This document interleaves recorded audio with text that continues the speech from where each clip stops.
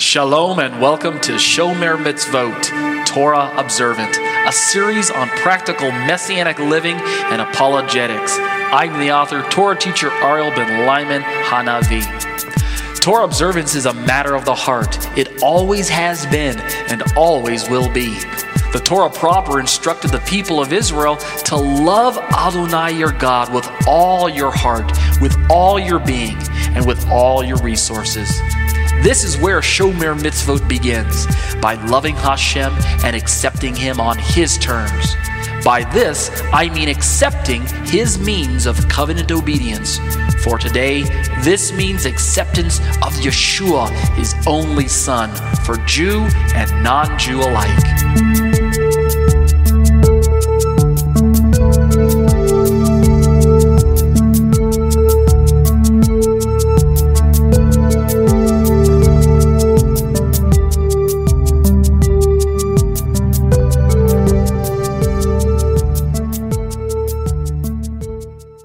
Shalom, shalom. You're listening to Live Internet Studies. My name is Ariel ben Lyman Hanavi. This is episode number 148. Let's open with a word of prayer.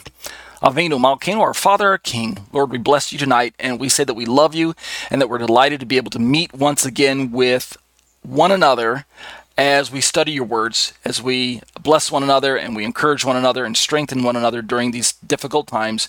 Lord, we pray that you'll continue to raise us up and give us a voice, give us clarity, give us a hope. Help us to know that you are protecting us, that you're providing for us, that you're leading us and that you're guiding us and that you've not forsaken us. Help us to be able to be bold and to share our testimony with people around us. There's so much nonsense in the world today, and people actually are looking for light. We've got the light. We've got the answers. We've got the truth, and we should not be ashamed to share that gospel truth with anyone who would ask. Thank you, Lord, for the students who've gathered with me tonight. I pray that you'll give them a supernatural ability to comprehend truth and to retain it. Help me to understand the topics that I've studied tonight. Help me to have clarity of thought. And just help me to continue to bless those who have been a blessing to me. And we'll be careful, Lord, to give you the praise and glory b'shem Yeshua. Amen. Thank you, everyone, for joining me week after week. My name is Ariel ben Lyman Hanavi. I'm a Torah teacher at Congregation Kehilat Numa in Thornton, Colorado. That's the Harvest Congregation. Like you can see on my screen right now, you can find us online at graftedin.com. You can meet us in person. We are meeting right now until said otherwise. If you do find us online, make sure you check out the recent sermons that we've been uploading. Sorry about that. That we've been uploading, bringing order and blessing into local churches. Like you can see, the Pastor Mark's been working his way through these sermons that are related to local church gatherings. And hey, what's on people's mind these days, if not the pandemic, besides the pandemic, especially for Christians, what's going on with the local church? You know, can I meet? Can we be safe? How can we stay connected? Those are some of the things I think he's talking about. I've also got my own Torah teaching website at teitzetorah.com. You can find me online at www.teitzetorah.com, teitzetorah.com. From the homepage, you can click on any number of the resources that you can see clustered right there on the web page. I've also got my own YouTube channel. You can find me on YouTube's channel at youtube.com/C for the word channel / Teitzei Torah Ministries. That's TETZE TORAH, Teitzei Torah Ministries, all one word. And from the homepage of the YouTube channel, you can get access to all of the YouTube videos that I upload. Click on the videos tab to make sure that you can see them in the order that I upload them. You can see I'm quite busy uploading something every single day. That's why I say my channel is actually updated daily. If you go to my YouTube channel, make sure you do these few things for me. Subscribe to the channel so you can join the family. Hit the little bell for notifications so that you're in the loop and know when I'm uploading new content. Hit the thumbs up to show me that you like the content. That's your way of supporting me. just helping my channel grow, helping my ministry grow and reach out to other people. Leave comments. Let me know what you like, what you don't like, what you're challenged by, what you'd like to see.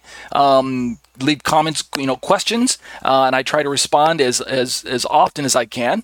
And then lastly, hit the little share button and share the content with your other social media networked people, your other people in your YouTube crowd, your YouTube family, and let's just share the resources together, okay? That would be great. These are the live internet studies brought to you week after week, every Saturday late afternoon. Let me tell you some of the details. This is episode number 148. The meeting date, if you're in the United States, is July 24th, 2021, the USA date. The meeting time, as I mentioned, every Saturday afternoon from 4 p.m. to approximately 5 p.m. Central Standard Time. So no matter where you're at in the world, just set your clock against the Central Standard Time and you'll be able to meet with us. The hour-long study is broken up into two 30-minute segments. Romans 14 Unplugged, Feast and Fast and Food, Oh My, is the first segment. We're in part 64 tonight, and we're ready to jump into a brand new topic related to food and table fellowship and clean and unclean and those types of things. That'll be our topic for the Romans 14 study. And then the second segment is given over to Exploring the Shema, discussions on the issues of Trinity, paper 2, Yahweh and Yeshua, part 81. We're still in review mode, and we've been talking about Trinity and talking about the issues that get kind of technical when it comes to Trinity. How can God be one, but yet three? Is it mysterious, and can we default to mystery? We've got a YouTube video that we're going to watch near the end of the study as well from my Short Questions, Short Answers live series, SQSA Live, and the topic is entitled, Did the Apostle Paul Preach the End of the Law? So if you're really interested in the topic of is the Torah of Moses still relevant for us today? Be sure to stay to the end of the video and watch the little video. It's about like 5 minutes long on this particular topic. Is the law done away with? Things like that. Here are some brief important details if you'd like to join us. Every Saturday afternoon at 4 p.m. Just get access to Skype. That's the easiest way to join our studies. If you can see on my screen right now at TetzeTorah.com, there's a blue Skype banner that you would find if you were to click on the live internet studies link. If you go to my website at TetzeTorah.com, at the very top, there's a yellow banner that runs the length of the web page. Click that. It says Live Internet Studies. Click that. You'll land on this page. Scroll down a bit halfway through the page, and you'll see the blue Skype link. And if you're on a desktop or a laptop computer, just click the link, and it'll connect you to the study when I'm conducting it live. Otherwise, you just have to wait for me to have live studies. So we'd love to have you join us week after week. That's where you can do it. And then one last thing real quick. If you do get a chance, scroll to the very bottom of the webpage of TetzeTorah.com to that black area in the very bottom where you can see some Hebrew writing, and there's a little yellow donate button. If the Lord is blessing you, to laying it on your heart to be a blessing to me financially, this is the way that you can help me out during the difficult time that I'm in while I'm still searching for employment. And you can donate securely and safely using whatever resource you have there. And as I always say, be blessed as you seek to be a blessing to others. All right, let's jump into the Romans 14 Unplugged, Feast and Fast and Food, Oh My. And today we're going to be talking about some of those food topics, right? Remember the study's called Feasts and Fasts and Food, Oh My. And so let me just bump up my font there a bit. And we're in the section... let me find it here because it always jumps up whenever I bump up the size of the font. It moves my page up or down, so I apologize. There we go. All right, so if you look on my screen right now, we've got a section which covers verses 2 to 4 entitled, What is the Contrast Between Anything and Vegetables? We actually covered this briefly months ago, and we're actually going to be looking at verses 14 through 18 tonight. But before we look at verses 14 through 18, we have to back up and look at verses 2 through 4 because they're connected. So I think what I'm going to do for you is read some of the passages in question. I'm going to skip around a bit, so just follow along with me on your screen. The question that I ask, what is the contrast between anything and vegetables, was covered months ago. Here are the verses that are related to that. Romans 14, 2 through 4. I'm just going to read the English, and do I want to read the Greek? If I do read the Greek, then it'll probably replace the liturgy. I think I will read the Greek. I'll read the English. You can see it on my screen anyway. I've got English, and then I've got Greek over on the right side. So I'll read the Hebrew. I'll read the English first over on the left side, where it says ESV, and then I'll jump back over and read the Greek, and that'll function as our liturgy from the Greek anyway. And then later on in the study, we'll only focus on Hebrew liturgy.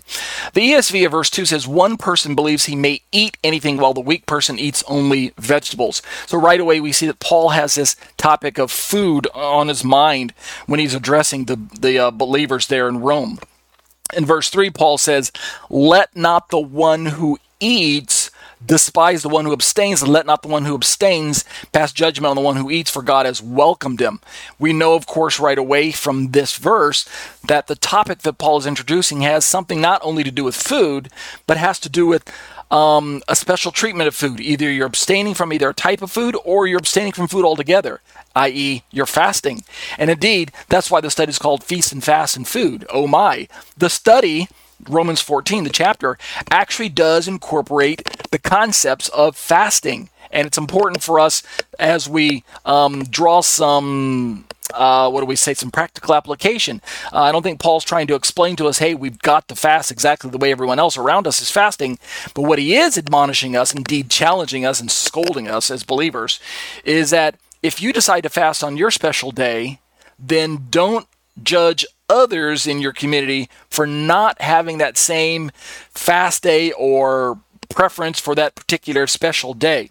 In fact, in verse 4, he goes on to say that, who are you to pass judgment on the servant of another? It's before his own master that he stands or falls, and he will be upheld, for the Lord is able to make him stand. So if there's anything that we as Christians, as believers, as Messianics, are supposed to glean from this passage, it's that when it comes to matters that are open for dispute, that's a key phrase. Matters that are open for dispute. Meaning, it's something that the Bible is not black and white on. Fast days fall into that category. What doesn't fall into that category is the kosher dietary list of Leviticus chapter 11 and Deuteronomy chapter 14. That's not open for discussion. At least as I understand Paul's perspective. He wasn't trying to teach the Gentile Christians in Rome that if you want to keep kosher, that's between you and the Lord. And if you don't want to keep kosher and you just want to eat whatever, that's between you and the Lord. I don't believe that that's the perspective he was taking. Instead, he is going to have to deal with the issues of, are you going to fast on this day or are you not going to fast on this day? And when we get down into verses 14 through 18, we're going to see that he's going to have to deal with the issue of, are you going to eat meat that's sold in the marketplace as a Jew, as a Gentile? Or are you going to avoid that because you fear contamination from idols? Okay, those are issues that on some respects he's going to put his foot down and lay down halakha, group policy. But on other cases, he's going to say, it's between you and God. You guys work that out on a community level. Let's go back up real quick and just read the Greek from the SBL G&T version, or on the right side of the page. The Greek of verse number 2 says, Hos min pistue phagein pantaha de astenon lakana estie. Verse 3 right there says, Ha estion ton me estianta me exuthenato, ha de me estion ton estianta me krineto ha theos gar auton proselabato. And verse 4 right there says, Su tis e ha krinon alatrion oikatain to idio curio steke e pipte stathesadai de dunate gar ho curias stesai auton. And that is the first time that Paul introduces this topic in Romans 14 about food and about judgment. And it's with that I provided these brief comments in my own commentary. I make notice of Tim Hegg, popular Messianic Jewish author that I place a lot of trust in. I believe he's a very reliable Bible teacher by today's standards. If you're a Messianic person, someone who's inclined to studying your Bible from the Hebraic perspective, and you're seeking to expand your understanding of topics related to Torah, Pauline theology, Law of Moses as it connects with the apostolic faith in the New Testament, things like that, Tim Hegg is bar none. Tim, last name Hegg, Tim Hegg. Do a Google search for him and find his website at resource at torahresource.com and just dive in.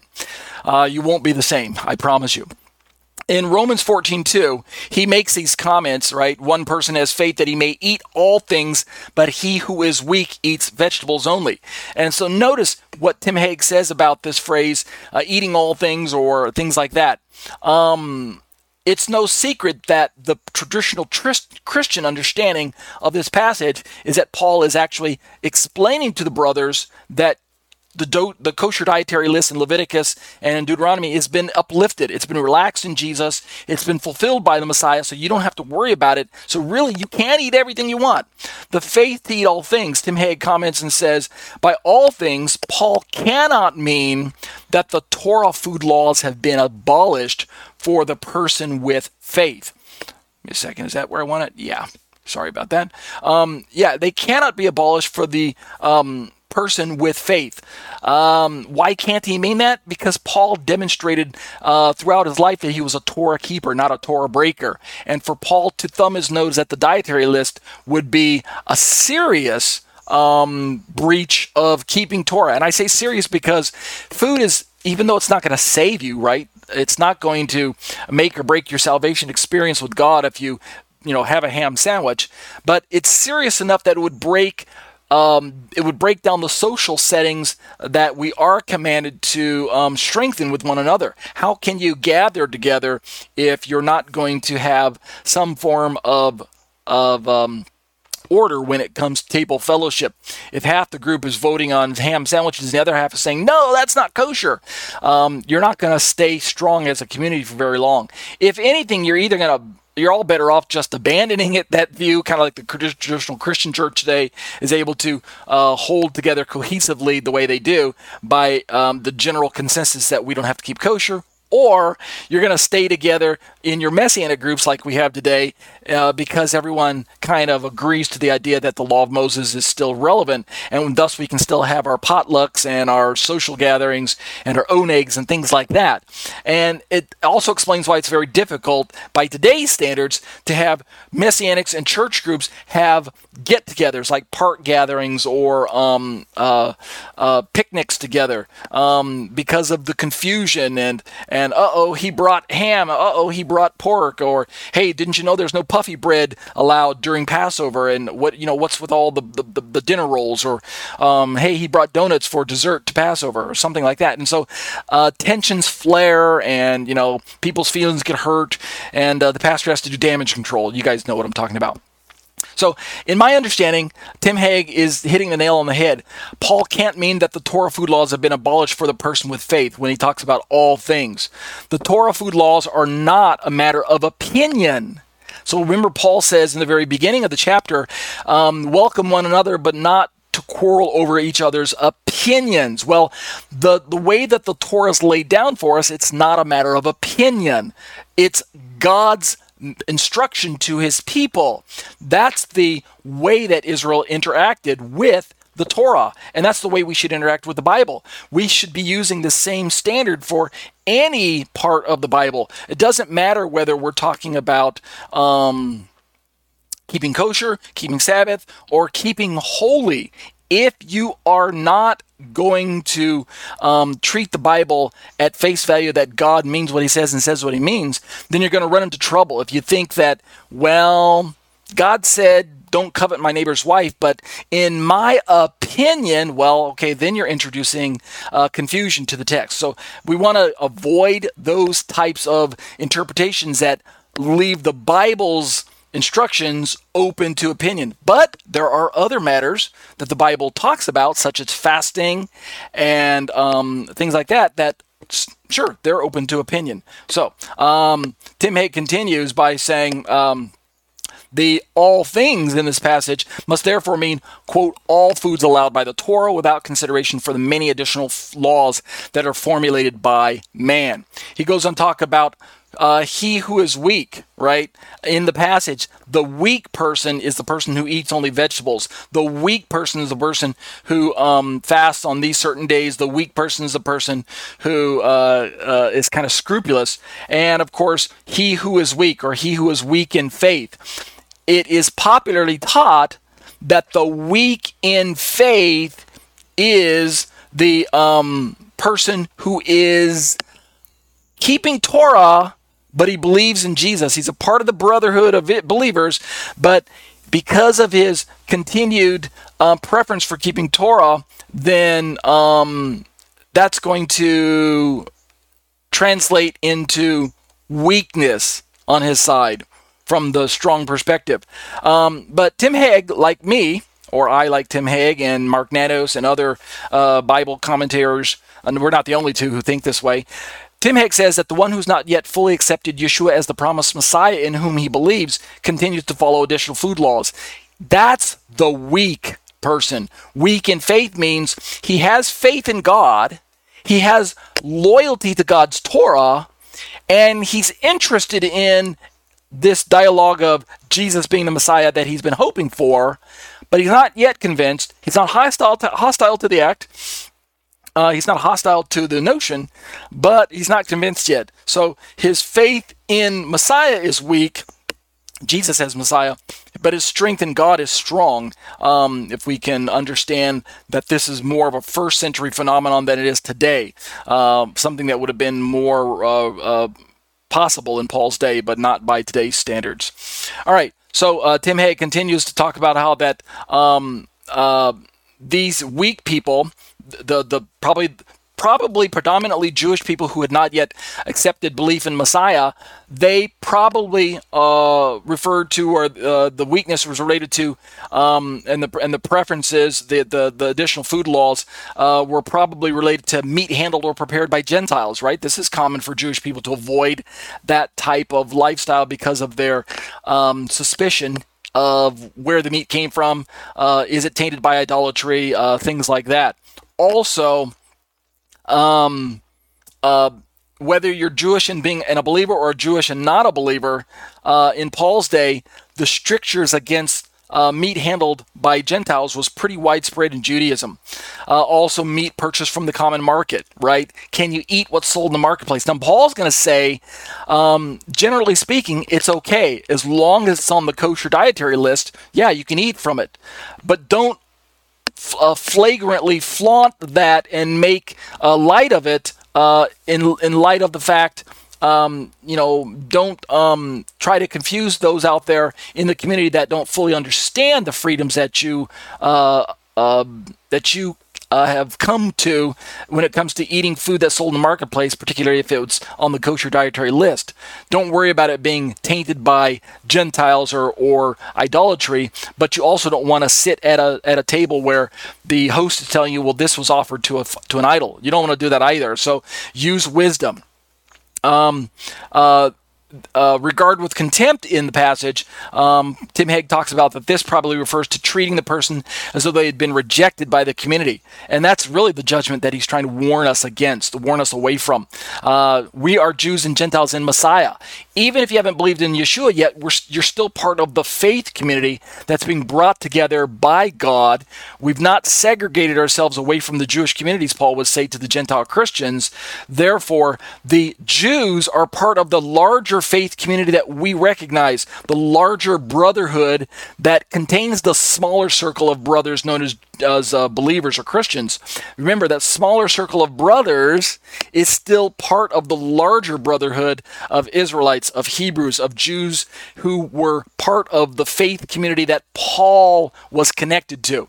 And so Paul's going to say, regard with the contempt is to create division in the community based upon man-made laws, or halakha, man-made laws, or group rules, group restrictions. That's what we mean by halakha. Thus, to judge the one who eats as having sinned is the very thing that Paul's warning them away from. So using that as our setup, We can drop down past this section about the days of the week, because we talked about that already. We know that he's probably not talking about Sabbath versus Sunday. He's instead talking about fast days and versus non-fast days. Sorry about that. And we can scroll down now and look at tonight's, and we may finish this tonight, we may not. Don't worry if we don't finish it. We're just going to take a bite out of it, pun intended. In verses 14 through 18 of Romans chapter 14, I asked the question, what exactly does, quote, nothing is unclean in itself, end quote, imply? So let's look at the verses. We'll read the English and the Greek once again, and we'll begin to pick this section of the commentary apart. And we'll probably only make it through verse 14 for tonight as we dive into this.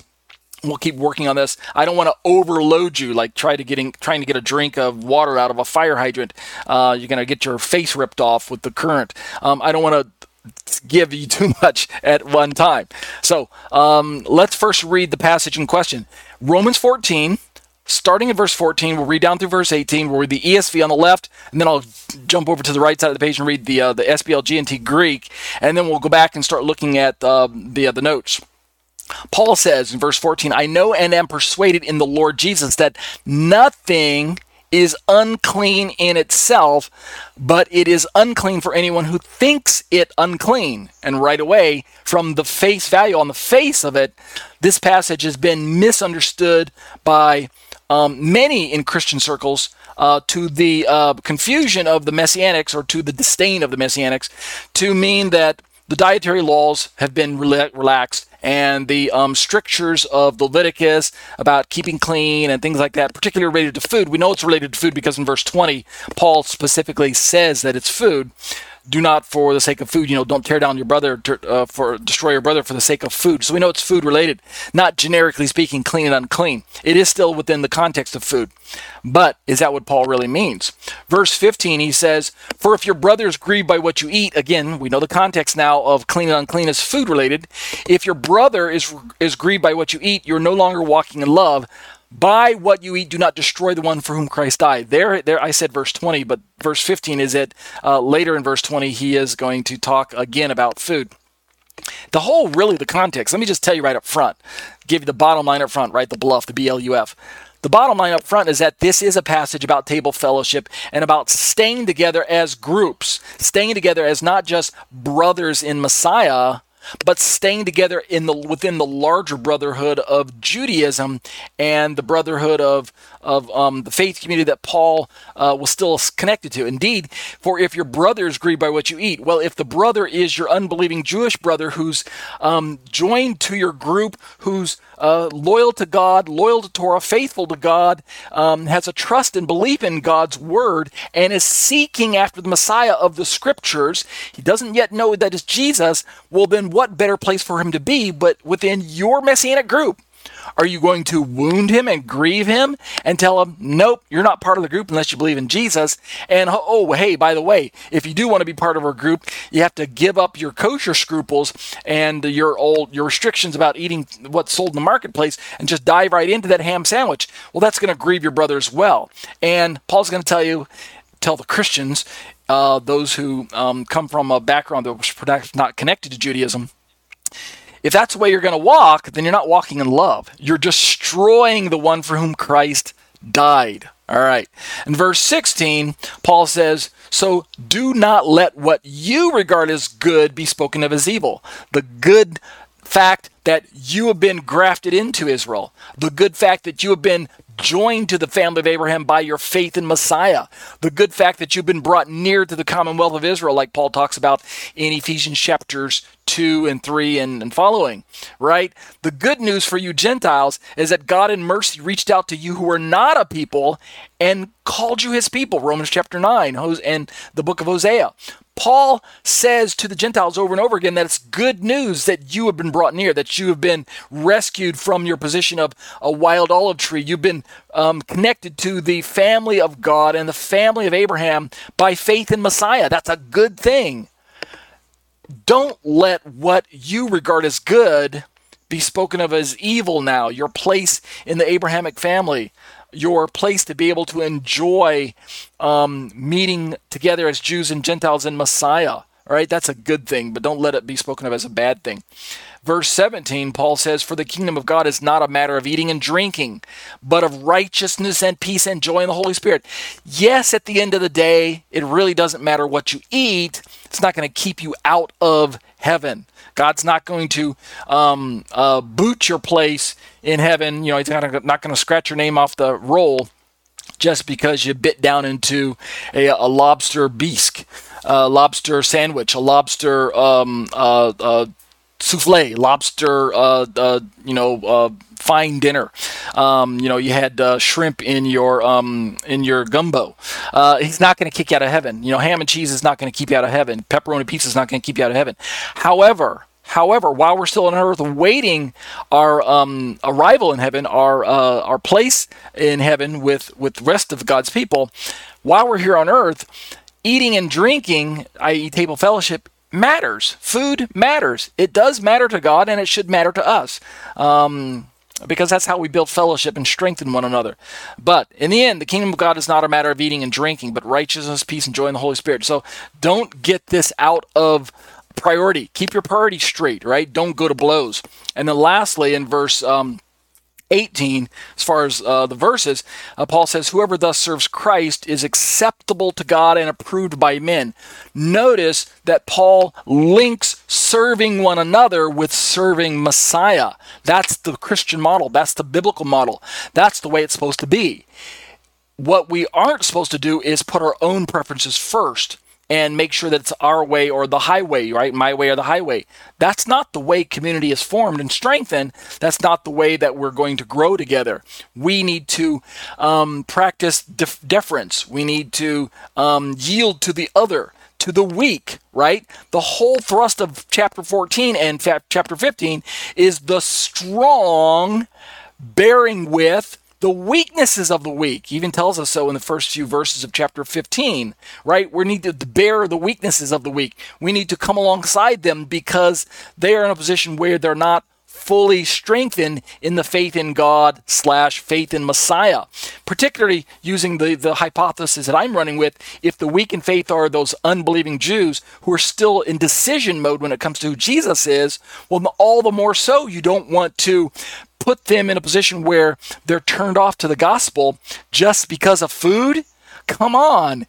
Isn't the kingdom of heaven more important than just food? Yeah, I think Paul said so just a moment ago in verse 17. So in order to serve the weak person, we demonstrate that we're serving Messiah by serving one another. And so the strong who understand who Yeshua is and affirm who Jesus is, we need to serve the weak. And in so doing, Paul says that we're serving Christ. And then in this way, we become acceptable to God and approved by men. Let's go back up and read the Greek of the same section, starting over there on the right side of the page in verse 14. Paul says in the Greek, "Oida kai pepesmai in kurio Jesu hati uden koinan de hautu, e meto lagizameno ti koinan enai ekeno koinan." Verse 15 says, "E garadia broma ha adelphasu lupetai uketi kata agapain peripates me to bromati su e kanon apalue huper hu Christos apethanen." Verse 16 says, "Me blasphemesteo su," un humon to agathon. Verse 17 right there says, "Ugar estin he basileia tu theu." Brosis kyposis, right? Food and drink, eating and drinking. Brosis kyposis, Allah, but dikaiusunen righteousness kai and a reinen kai kara in pneumati hagio. Righteousness, peace, and joy in the Spirit which is holy. And then verse 18, "Ha gar in tuto du luon to Christo in arrestas to theo kai dakimas tois anthropos, and that'll do it for reading of the Greek from that. Now, let's jump into this. We're not going to get through all of this tonight. We're just going to, like I said, just take a bit of this and read through some of it, and then next week we'll get very, very, very technical. So let me tell you what's going on. Here's what I have to say in my own commentary. A knowledge of the social setting, as well as the original Greek words, will unlock the secrets to a proper understanding of this particular passage in Romans 14. So I say right away, in my experience, it's great to read through the English translations that we have. They are trustable, they are reliable. However, to appreciate what Paul wrote and to really get into the mind of his readership, we have to sometimes go back to the original languages and realize that some of the terms are a bit more technical than we sometimes give them credit for. So, let's look at this. Firstly, the Greek word akathartos is not found in this passage at all. Now, why do you care? Here's why you should care. We'll find out this next week. In the Bible, particularly in the Old Testament, and really heavily within the book of Leviticus, God over and over describes this concept of unclean, which can sometimes be related to food. Sometimes it's related to dead bodies. Sometimes it's related to the menstrual cycle of a woman. So unclean is just it's a technical term that applies in different contexts. But when it comes to food, it refers to that which God has deemed off limits to covenant members. Unclean, and when it comes to food, is a designation of animals that are forbidden, restricted from eating. God calls them akathartos. They're unclean. So when we look at the Bible in Leviticus, within the context of, say, the dietary list of Leviticus chapter 11, which we will look at next week, unclean is the terminology that's familiar in the Hebrew to Paul. When we take this term unclean and turn it into a Greek counterpart like Paul wrote in, then we have to begin to realize that Paul had the word at his disposal, but he didn't use it here in Romans chapter 14. Remember, akathartos, I say in my commentary, conveys that which is declared by God as unclean. This is a very careful distinction that I believe helps us to appreciate the force of what Paul's saying. To a religious Jew such as Paul, when God designates something as unclean, it's pretty black and white, and it's not open to negotiation. It's not open to discussion. It's not a, quote, matter of opinion like we talked about earlier. However, by comparison, when mankind declares something unclean, unfit for consumption, well, that's a different matter altogether. That's open to opinion. That's open to discussion. That's open to relaxing the rules from one community to the next because we have differences of opinion when we're talking about unclean from a man's perspective. I say in my commentary, Shaul is not, Paul that is, discussing the issues of pork versus lamb, meaning this is not a discussion of what God thinks is unclean in Romans 14. It's a discussion of what man has deemed as acceptable for eating or not acceptable to eat. And we're going to see this played out in the context as we look at this. Next week we'll get into this. So the word that Shaul opts for in Romans 14, when confessing that, quote, nothing is unclean in itself, unquote. Remember, we read the Greek earlier. It said, Uden koinon di chautu. Uden koinon. If you're looking at my commentary, the word koinon is underlined. So what is the word that he uses for unclean? Well, you heard it. You guessed it. It's koinos, or koinos is the root word. Koinon is the form of the word, the inflected form. Koinon right there. Oops, sorry about that. So koinon is the Greek word, and koinos is the root word of the Greek word. Well, you don't have to know a lot of Greek, but you can hear it that koinos and akathartos are not the same word. Well, why? Why do we care? Is there some big significance? We'll learn next week that they are two different words, and they convey, there's a little bit of overlap. There's a little bit of synonym qualities between them, But generally speaking, in a technical discussion, especially with a religious Jew like Paul, then the term akathartos when applied to food and the term koinos when applied to food are going to convey two different things. Indeed, we're going to find out next week that Peter, in his vision in Acts chapter 10 and his dialogue with God, he uses both of these terms, which means he understood them to be slightly related, but having the ability to convey different things. So what I say in my commentary is that Shaul, Paul that is discussing matters of biblically defined food being declared by one man as okay to consume versus another man declaring it not okay to consume.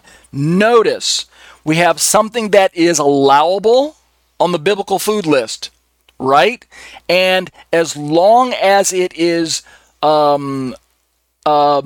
purchased from a reliable source, such as maybe a kosher butcher or a kosher supermarket in Paul's day or something like that, then your average religious Jew is going to have no problem consuming that food product.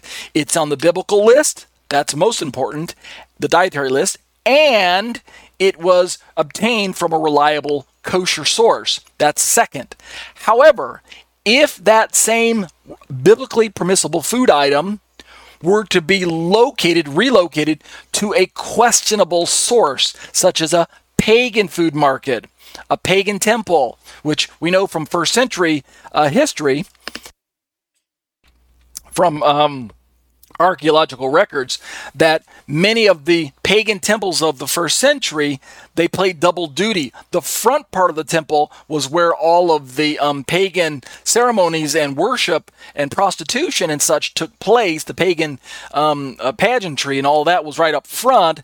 And then the back side, the alley side of the pagan temple, doubled as the meat market, the place where you could buy the food. So they slaughtered the animals in ritual services to their false gods in the front part, in the temple part, and then since they had quite a bit of food that was being slaughtered, quite a few of animals, then they would just process that and push it to the back of the temple into the alley side where the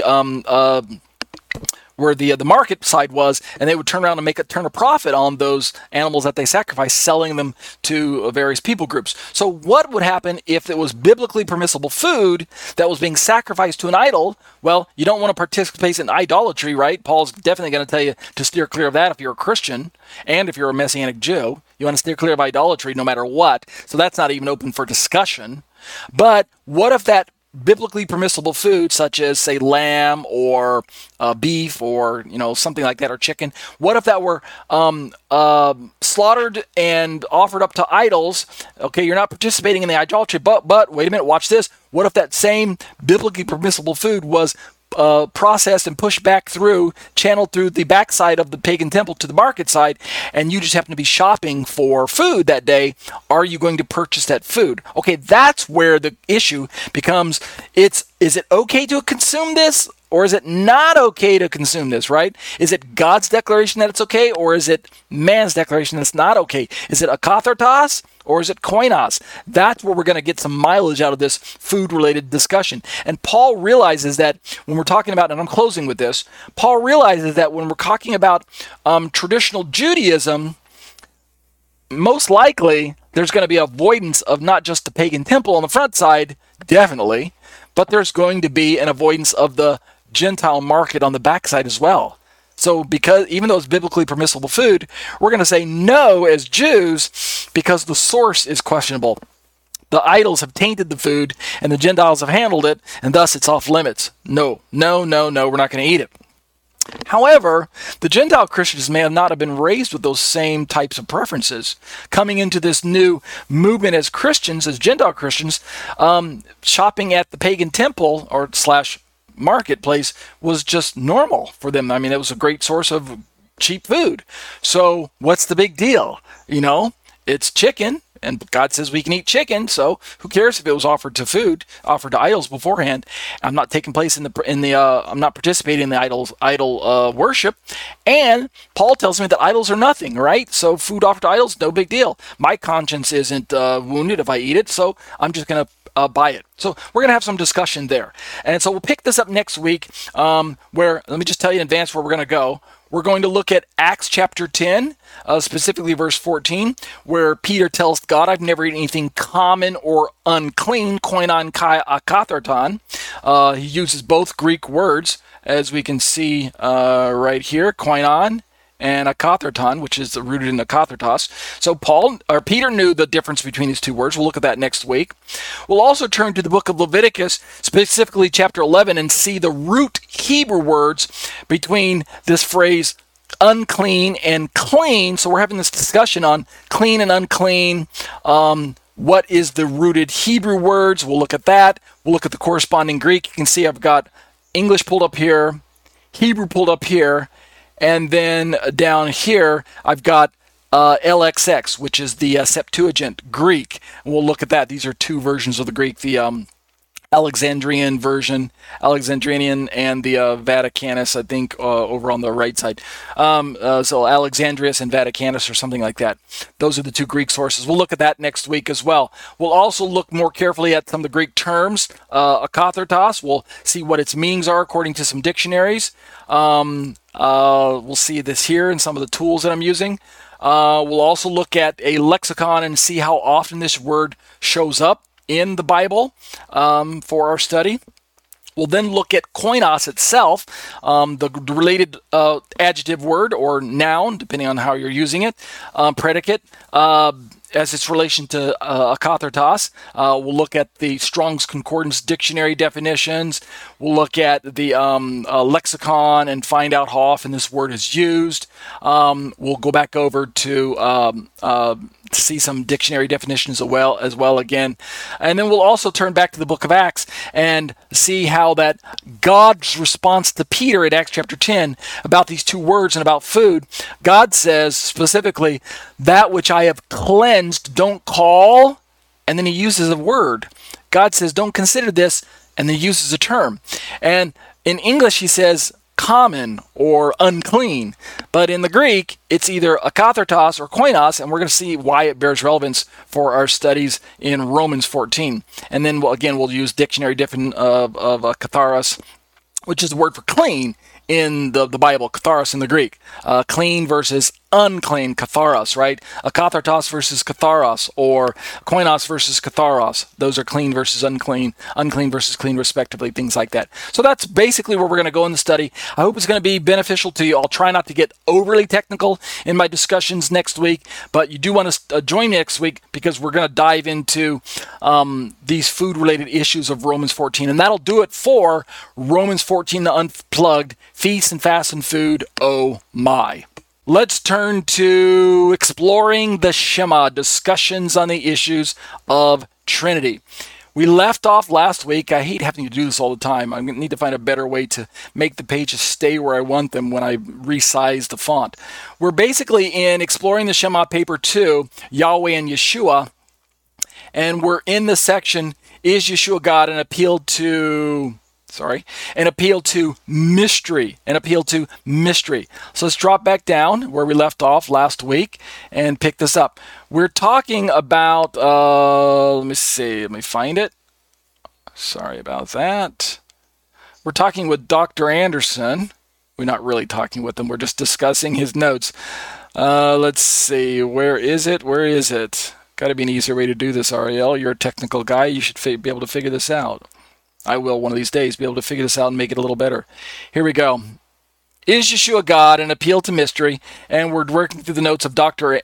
James Anderson, who is a Christian. He's a Trinitarian. And he introduced this acronym known as MACRUE, M-A-C-R-U-E.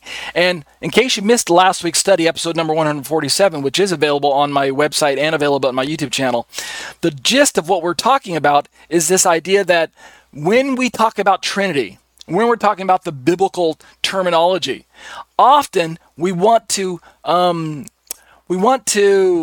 say, well, the Bible is incoherent. It's logical nonsense because God is just one. There's only one God. Therefore, since the word Trinity isn't even found in the Bible, how can God possibly be three? And so, for New Testament Christians to say that God is three is a contradiction to the Old Testament Christians who say that God is one. Notice the apparent contradiction between saying that God is one, God is three. One of us is right and one of us is wrong. So, what Dr. Anderson proposes in his acronym MACRUE is that many times in the Bible, we're not talking about a real contradiction when we talk about the language of the Bible. What we're talking about is, what he says is merely an apparent contradiction that results from unarticulated equivocation. What does that fancy phrase mean? He's trying to say that the Bible doesn't really contradict itself. There aren't any contradictions in the Bible. Instead, because of our limited understanding, because of our information limitation in certain passages, because we're infallible, because we can't quite fully comprehend the miraculous God that we serve, then we are left with apparent contradictions because we don't fully understand what we're reading sometimes. We have context that's taken away from us because we don't have enough detail in the text sometimes. We want more, and the Bible gives us little bit. So it's merely an apparent contradiction, and it's a result of the unarticulated equivocation. The word equivocation, remember, let me bring up the definition for you. The dictionary definition of equivocation is essentially the use of ambiguous language to conceal the truth or to avoid committing oneself. So, like for instance, let me just go like this and bring up the dictionary definition here. Equivocation, it's ambiguous language, vagueness, qualification, ambiguity, uncertainty, ambivalence, indecision, doubt, beating around the bush, evasion, dodging, hedging, fudging, doublespeak, fencing, parrying, vacillation. So you kind of get the idea from looking at my my dictionary definition. Am I saying that the Bible is trying to purposely confuse us? No, I'm not. Am I saying that the Bible contains highly technical terms from place to place that, without the benefit of context, can simply be equated as equivocation? Yes, I am. That's the challenge. The Bible sometimes uses language that on the face of it may mean one thing to one person and may mean one thing to a different thing to a different person. We talked about how that Jesus never just comes right out and says, I am God. And yet the Bible identifies him with the deity, with the being of God, with the power of God, with the oneness of God, without saying that the Son is the same person as the Father, because that would be a logical contradiction. So you understand that Jesus is God, but you also understand that the Son is not the Father. And so this is based on the equivocation on the term God. Does it mean the being known as God? Is it a statement of identity? Or does it mean the adjective, the quality of being God, like deity, right? Jesus is God. Does that mean Jesus is deity? Or does that mean Jesus is being known as God? Notice the equivocation or the ambiguity, the slight confusion between the question, is Jesus God or Jesus is God? We know that John says the Word was God, but is that a statement of predication? Meaning, is it an adjective? Or is it a noun? Jesus, the Word was God. The Word was the being God? Is that a statement of identity? Or was the word deity? The Word was God. We know the Greek article ha is missing, all right? Or ton, or tos, or ton, or something like that. Tain or te. I'd have to look at the original Greek right now, but you guys get the point I'm making. So let's jump back into where we left off. And we'll finish just this part tonight. We won't make it a long study. Dr. Anderson is talking about the equivocations in the Bible. He's talking about making sense of the biblical language when, quite often, to our dismay, there's simply not enough information for us to be dogmatic sometimes. Often, we simply have to go on faith. And Paul is the one who told us that great is the mystery of godliness. He knows that to appreciate who God is, one has to approach God in faith. And indeed, if God simply said, I am God, I'm one being, but I'm three persons, well, then we wouldn't have to really trust so much. We would simply have it spelled out for us, and we could simply, even as an unbeliever, we could fall back to the language of the Bible or the creeds that we have crafted around the language of the Bible. But the Bible doesn't say things that way. It reveals a little bit of who God is in one part of the Bible. It reveals a little bit more in another part, a little bit more in another part. And as you progressively read through the Bible, you gain a better understanding of who God is and what he is made of, if we can ask that question. So, Dr. Anderson is entertaining this discussion. Yes, it's highly philosophical. Bear with me for a minute, okay? He says, according to my proposal, this is Dr. Anderson speaking, paradoxical formulations of the doctrine of the Trinity must involve an unarticulated equivocation on one or more of the terms employed. Now, when we say unarticulated, we're talking about unexplained, or let me see, let's just highlight the word. Unarticulated, not mentioned or coherently expressed, right? Unarticulated, meaning, look at these terms: God, is, divine, distinct, one, three, and so forth. These are the example terms that Dr. Anderson employs, and he's just giving us a reference. When we have discussions on the issues of Trinity, like we're having now, and we have these discussions with, say, Oneness Pentecostals, Jehovah's Witnesses, Mormons, Unitarians, Iglesia Ni Cristo, Christadelphians, traditional rabbinic Jews, or Muslims. These are all groups that kind of fit into the monotheistic category of worshiping one God and affirming that God is just one person. He's numerically identical to himself only, to use philosophical terminology, logical terminology, analytic terminology. He's numerically identical to himself and no one else. Dr. Tuggy, our famous Unitarian that we've been interacting with in my Trinity studies, is fond of saying that that God is numerically identical to the person that Jesus calls the Father. And so he just is the Father. God just is the Father and no one else. So God can't be Jesus. God can't be the Son in that particular model, because of the to allow Jesus to be God, or to allow the Son to be God, is to equivocate, to confuse the term God, or is, or divine. And so this is what Dr. Anderson's trying to help us out. We Trinitarians can help our Unitarian brothers by avoiding confusing terminology or unarticulated equivocation. Don't just go around spouting off Jesus is God if you're not prepared to back up and entertain a discussion on how Jesus is God without explaining that the Son is not the Father. If you just say Jesus is God and you don't explain how the Son is not the Father, well, then people might misunderstand you. In fact, Unitarians might say, Christian Unitarians might say, and particularly say Oneness Pentecostals, they might say, oh yeah, we affirm Jesus is God. However, I'm an Orthodox biblical Trinitarian. Orthodox with a small o, meaning I believe it is entirely biblically accurate to describe Jesus, the Word made flesh, as very God. That is to say, a statement of predication, deity. Jesus is deity because the Word is deity. The Word is God, John 1:1. However, I can say Jesus is God, but I cannot say that Jesus is the Father. I cannot say the Son is the Father. Why can't I say that? Because my theology doesn't allow so. So that's what I'm trying to say. If I slapped a bumper sticker on my car that said Jesus is God, and I drove down the street as a merry Trinitarian, thinking, well, that says it all. Jesus is God. I believe it. That settles it. Well, I might have a fellow Unitarian driving behind me who is a Oneness Pentecostal reading my bumper sticker saying, amen, preach it, brother, Jesus is God.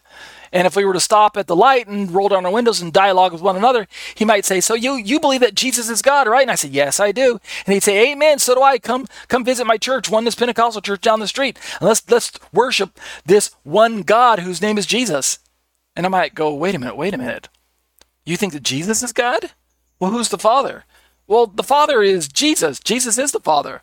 The identity of the being is that Jesus is the only true God. There is no really Father or Holy Spirit, except for when he wants to trade out different masks and swap out his disguise. Well, suddenly I'm having a disconnect from my Oneness Pentecostal brother sitting in the car next to me. All because I have a bumper sticker that says Jesus is God. That's the equivocation that we're talking about. So, God is divine, distinct, one, three, and so forth. Depending on the particular formulation in view, you're going to have some challenges that you need to overcome. Dr. Anderson continues, this being the case, right, the equivocation that is attached to the word God, it follows that a formally consistent expression of Trinitarian doctrine can actually be constructed simply by explicitly articulating distinctions between the relevant terms. So he's trying to let us know that we're going to have a difficult time as Trinitarians connecting with our Unitarian brothers and reaching out to them if we're constantly just defaulting to the standard confusing, ambiguous language that we've been raised with. He suggests that we should distinguish is version 1 and is version 2. Now, what is he trying to say? Jesus is God, version 1. Is, in version 1, when we say Jesus is God, perhaps is connected to the Oneness Pentecostal version of Jesus is God. Is, in their statement, means that the Father, the Son, and the Holy Spirit are all Jesus. Jesus is God, and there is no other person. There are no other persons. The one God just is Jesus. That's what they mean by Jesus is God. That's version 1.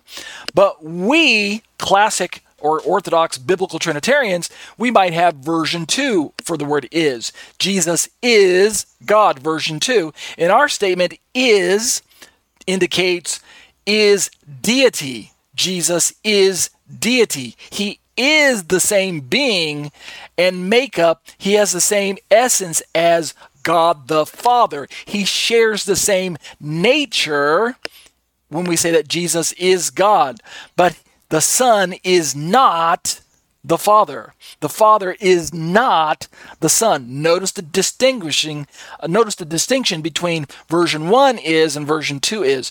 That's what Dr. Anderson is trying to say to you as a Trinitarian Christian. Make sure you got your versions correct, right? Is version 1 and is version 2. Or say divine version 1 and divine version 2. Dr. Tuggy believes that Jesus is divine. But Dr. Tuggy is a Unitarian Christian.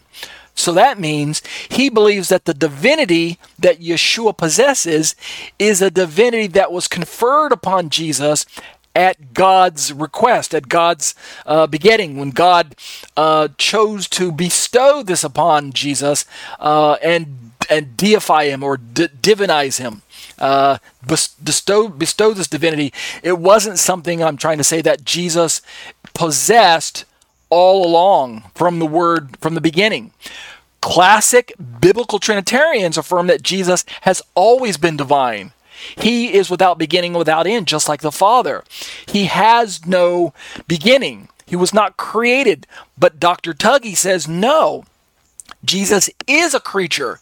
He was created by God at some point in the past. And in this creation process, after coming to earth as a human being, and after dying and being resurrected and being exalted to the right hand of the Father, he was deified.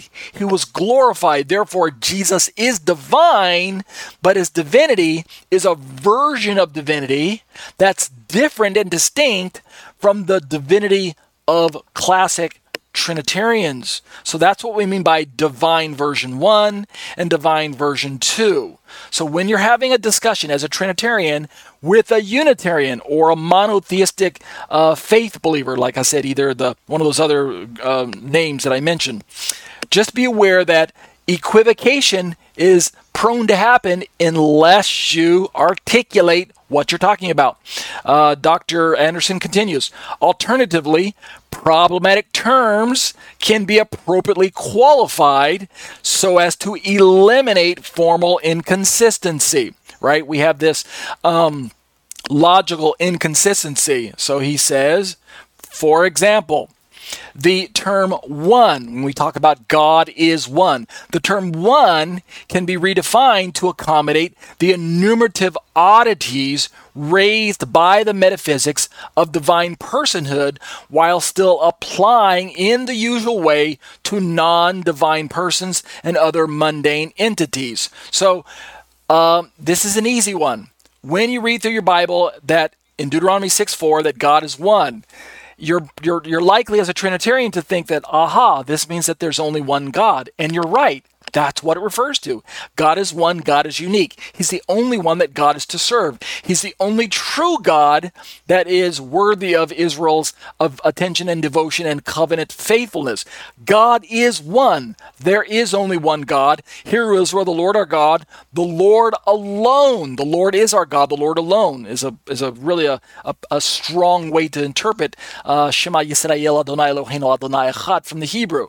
However, the word Echad, when we translate one, is used in other places in the Bible. And it doesn't refer to a singular, but it refers to a complex one or more aspect. In other words, it refers to something with maybe binary qualities, such as evening and morning were day one, Yom Echad, Genesis chapter 1, the creation account. It uses the word Echad to refer to the day, which is broken up into evening and morning. It's got that binary quality to it, right? Two parts, but one day. Likewise, when we move to Genesis chapter 2, Adam and Eve are joined together as husband and wife, and they become what the Hebrew calls basar echad, one flesh, right? Or echad basar. I can't remember which the order is, what the syntax is.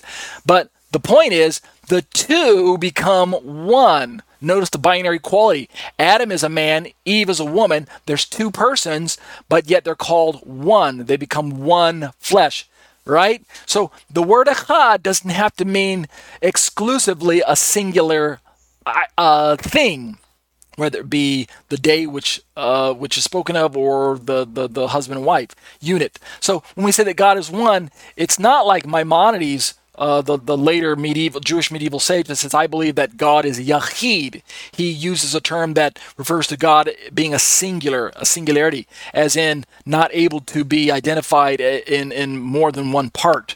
But Dr. Anderson is trying to remind us that with this term one, the Bible doesn't give us the benefit of being rigidly tied into the idea that there's just one fill in the blank, being or person, right? God is one being. He's one what, Dr. White would say. But nevertheless, the Bible reveals him to be three whos, not three whats. That's tritheism. That's idolatry. That's three gods. But he is three whos. He's one what. He's a being known as God, but he's three whos. Father, Son, Holy Spirit, three persons. So in conclusion, what Dr. Anderson says in this review is that whatever route is taken, and he's talking about a discussion between Unitarians and Trinitarians, whatever route is taken, however, the essential point is this. Given that we are dealing with a makru, what's a makru? Merely an apparent contradiction resulting from unarticulated equivocation, meaning we're dealing with terminology that isn't always explained or spelled out as to how or why this is what we're dealing with. If you don't believe me that the Bible contains a healthy amount of ambiguities, ask yourself the question why Yeshua spoke in parables all the time, why he spoke in terminology that could be understood by one person as one thing and another person as something else. Why did he challenge people using his verbiage so much? Sometimes he even resorted to purposeful ambiguity. Hey, the Bible says you people are gods. The book of Psalms calls you people gods. What's the big deal about me calling myself God, right? He's playing with the term Elohim. He's playing off of the equivocation of the term Elohim in the Bible because the words are only meaningful within a context, within whatever context is being created by that particular usage at the time. That's what we mean by makru. Outside of context, words simply are ambiguous. If you don't know the context, then you don't know what to make sense of the word. Last case in point, Genesis chapter 1 tells me that God created the heavens and the earth. It doesn't say anything about the Word made flesh created heavens and the earth. It doesn't tell me anything about the eternal Word as the creator. And yet we know in John and in Colossians and in other parts of Paul and in other parts of John, in other parts of the New Testament, that the eternal Word is identified as the creator, and that Jesus is this eternal Word made flesh. John 1:1 all over again. So thus, we as Trinitarians can affirm that Jesus as the eternal Word is the creator. And yet, when you read Genesis 1, it doesn't say in the beginning the eternal Word created the heavens and the earth. It says in the beginning God created the heavens and the earth. So we've got some equivocation on this term Elohim, God. What does it mean, Elohim created the heavens and the earth? Well, it's only until God later reveals himself that we understand that Elohim in Genesis 1:1 does include the eternal Word who later became Yeshua. The eternal Word is Elohim, even though Moses didn't write the eternal Word. He didn't write the word logos or anything in the Greek or davar or anything, right? In the Hebrew, he simply wrote Elohim. And yet, it's not until later on in the Bible that this ambiguity begins to unfold and explain itself. The context begins to appear before our eyes, to become explained, to become articulated.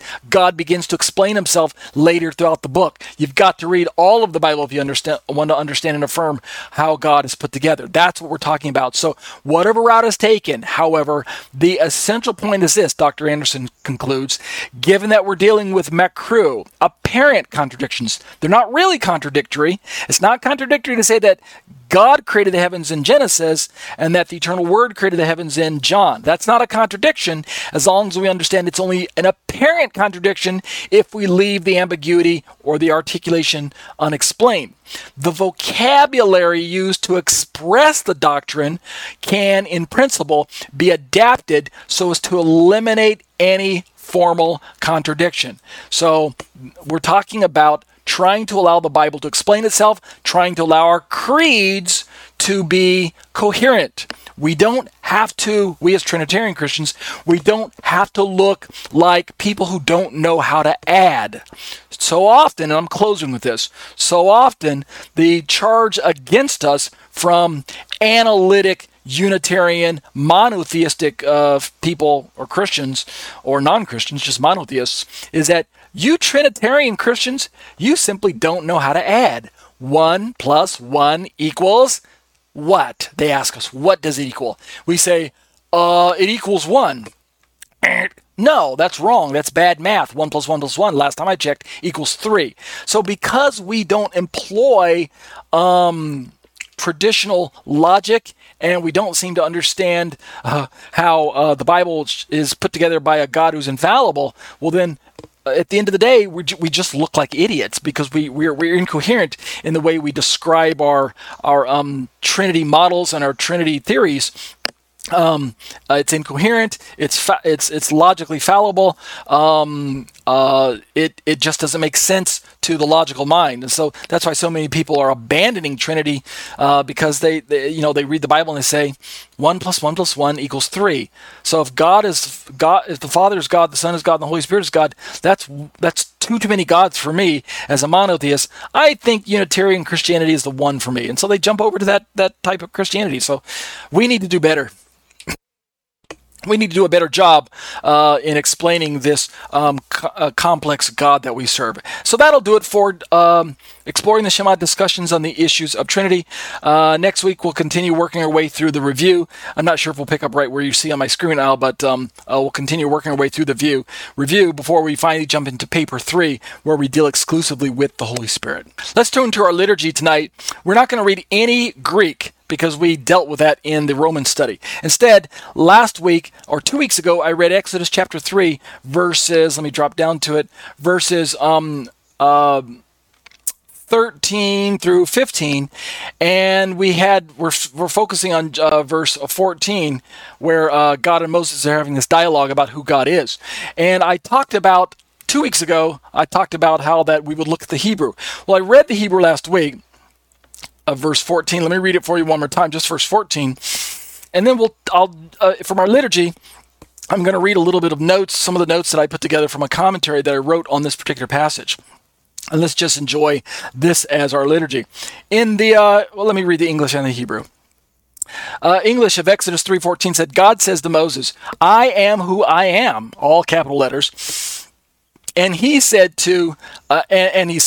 God continues, say this to the people of Israel, I am has sent me to you. And over on the right side of the page, we have the Hebrew. It says, Vayomer Elohim el Moshe, Eche asher eche, Vayomer ko tomar livnei Yisrael, Eche shalachni alechem. And so we're asking this question, what does it mean for God to say, I am who I am?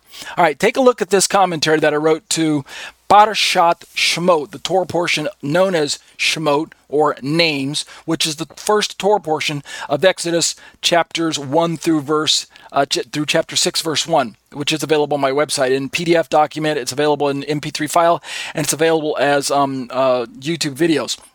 Let me drop down into the commentary and just read one paragraph for you from this commentary and let you know something that's a bit fascinating.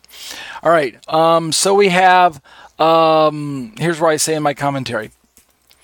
Looking at the first part of verse 14, we note that Hashem, which is God, he tells Moshe that his name shall be referred to, as you ready for it, Ehyeh Asher Ehyeh, or I am / will be what I am / will be. And the rendering there, I am / will be what I am / will be, is taken from David Stern's Complete Jewish Bible, where he renders it that way.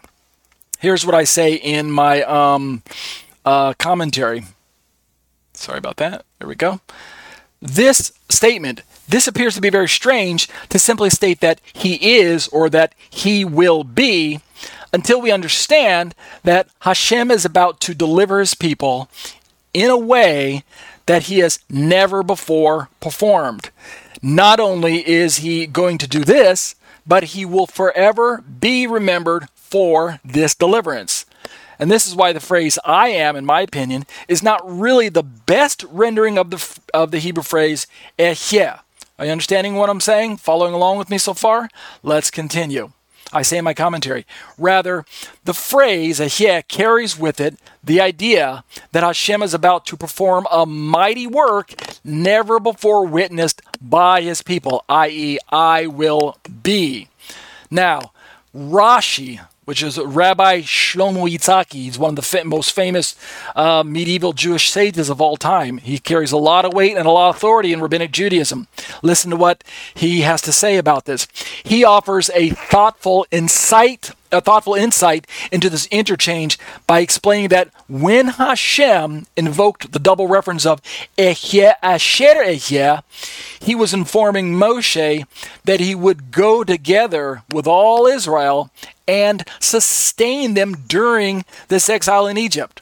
This is Rashi talking. He's explaining that God is going to go with Israel and in all future exiles, as Ehyeh means I will be there. So even Rashi agrees that it's possible to understand this phrase Ehyeh as I am, but it's also possible to understand it as a future tense, I will be.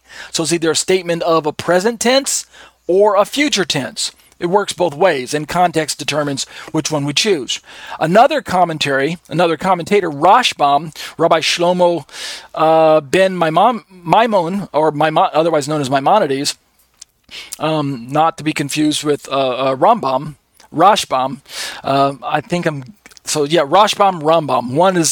One rabbi, one's another one. So don't get the two confused, like I'm confusing them right now.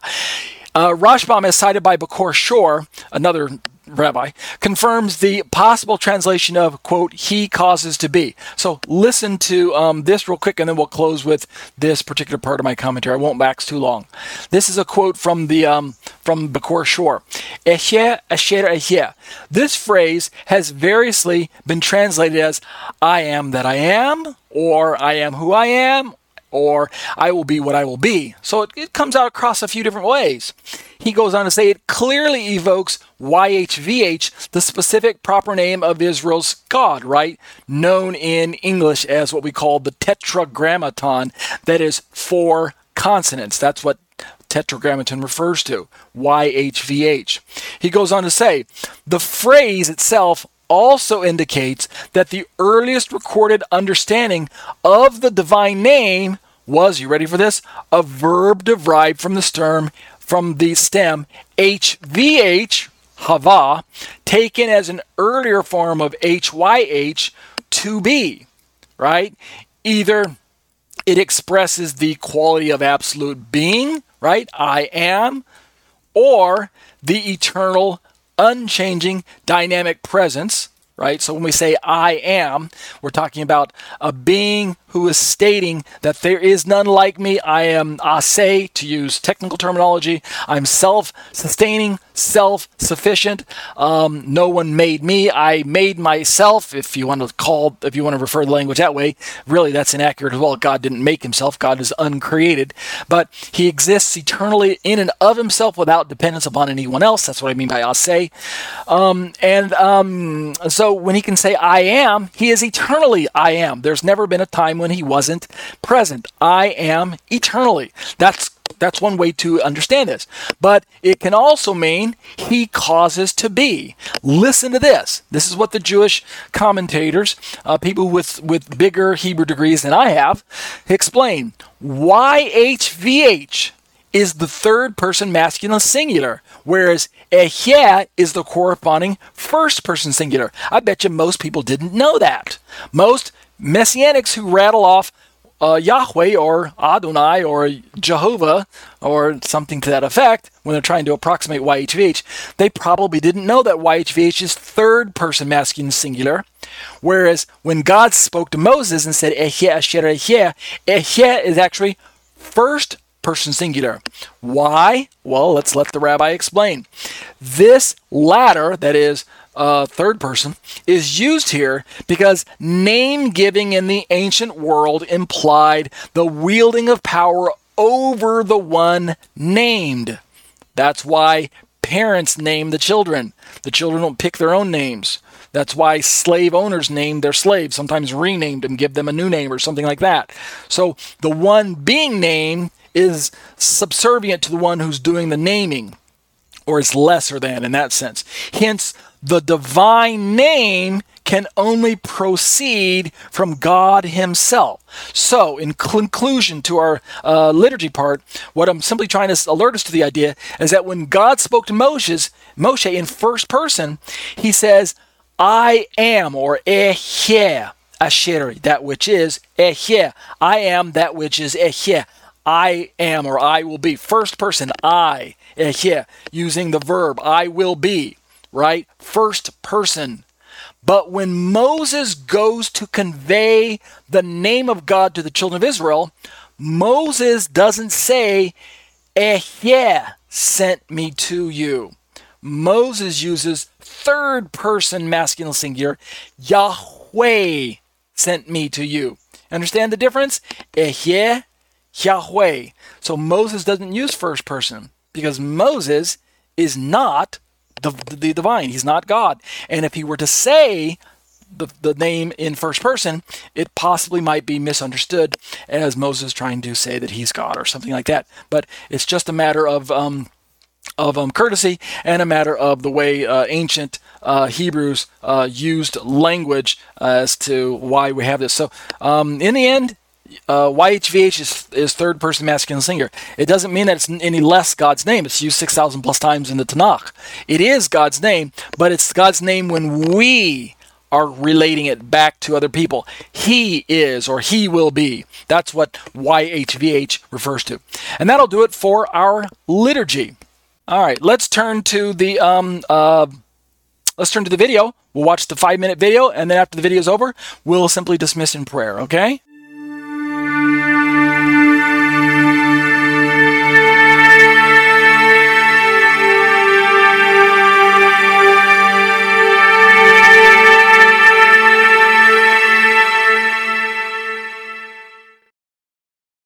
You're listening to Short Questions, Short Answers by Torah teacher Ariel and eBible.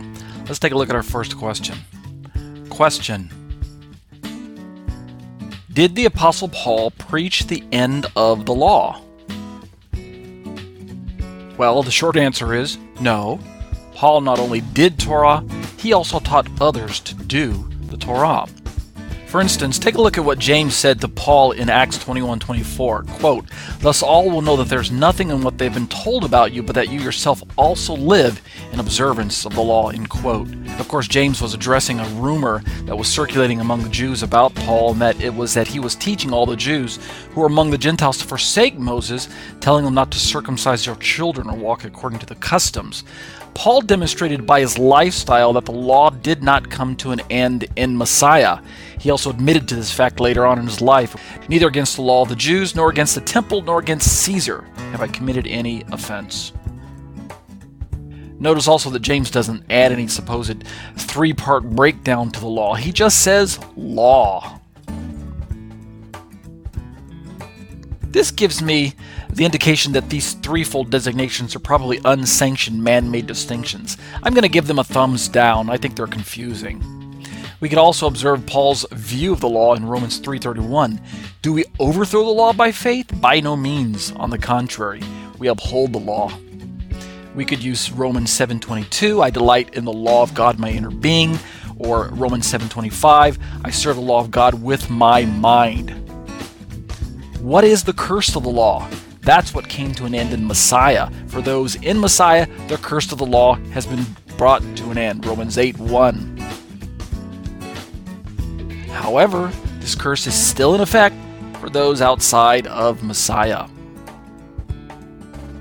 What also came to an end in Messiah was the wall of separation that was erected by the Jewish communities in Israel, who were wishing to keep a religious separation between Jews and Gentiles. But in Messiah, both Jews and Gentiles who embrace Yeshua as Lord become one new mankind. As one new mankind, they both comprise the remnant of Israel, and they inherit the blessings and promises, which includes the Torah that was given to Israel. Besides, if Paul taught the end of the law, then as a disciple of Yeshua, he's going against his own words. "Don't think that I came to do away with the law," Yeshua said in Matthew 5:17. Looking at this Greek word plerosai that Yeshua spoke about, he defines his uses of the word fulfill. He gives us the immediate context if we look at this particular verse. Whoever relaxes one of the least of these commandments and teaches others to do the same would be called least in the kingdom, but who teaches and does them will be called great in the kingdom. So based on Yeshua's words, if Paul wanted to be great instead of least, then he needed to not only do the commandments of the law, but teach others to do them as well. Which brings us full circle. By his life, Paul not only did Torah, he also taught others to do the Torah. Check out my podcasts on iTunes. Search term Ariel Hanavi. And if you're watching this video on YouTube, why don't you go ahead and subscribe to my YouTube channel? I try to upload new content every week.